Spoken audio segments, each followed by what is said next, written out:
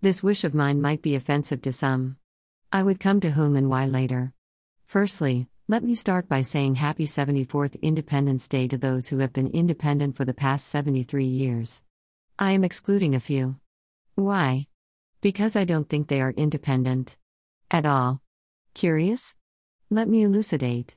Most of us are celebrating 73 years of independence in our households with a general consensus of being free within the house. Look beyond that consensus. It veils the plight of the mother, who has surely not been independent for the past many years, that of the grandmother, whose only chunk of freedom lay in her ailments and age, which one day had her excused from the duties of a household slave. A patriarchal world can never be totally independent. Talking about patriarchy, look towards the daughters now. Maybe your family is quite forward and has not placed any restrictions on their children. But what's the gut feeling you get when a young girl in your house wants to go out alone after it is dark? If it's that of fear, I am sorry to say that she is not independent. There is a rape reported every 15 minutes in the country. We cannot imagine the number of incidents not being reported.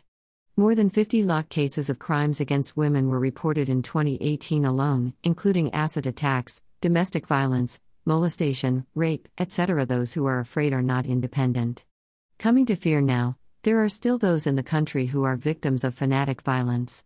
There are so many who are expected to prove their patriotism merely because of their religion. Furthermore, there are those who are consistently facing the barriers of caste, language, etc.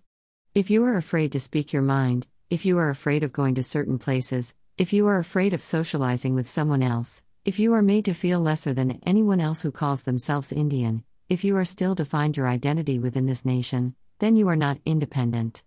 Identity. Yes. For more than 70 years, many of the people in India didn't have an identity at all. If you exist but are told that your existence is illegal, I don't think you are at all free. Even after winning the legal battle, the one that exists in the social sphere is greater.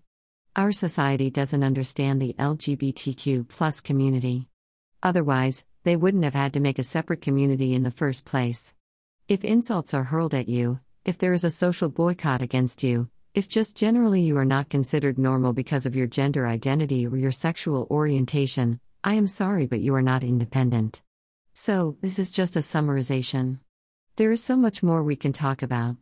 Firstly, just like me, if you have not personally experienced the aforementioned, congratulations, you are independent.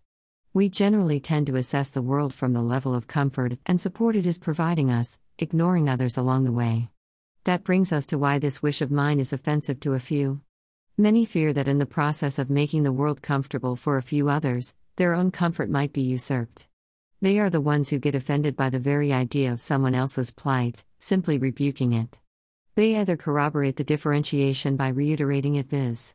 Girls should wear longer clothes, if you are not free here then go to XYZ country, we gave them reservation, they are the privileged ones, or how can you love someone of the same gender? Etc. Or they take offense and start abusing you for seeking freedom, and in this case even me. These are the ones who are definitely independent in the country. So, once again, to those who are independent, it is time to compromise a little of your comfort for the freedom of others. And to those who aren't yet independent, the fight is not over. Jai Hind.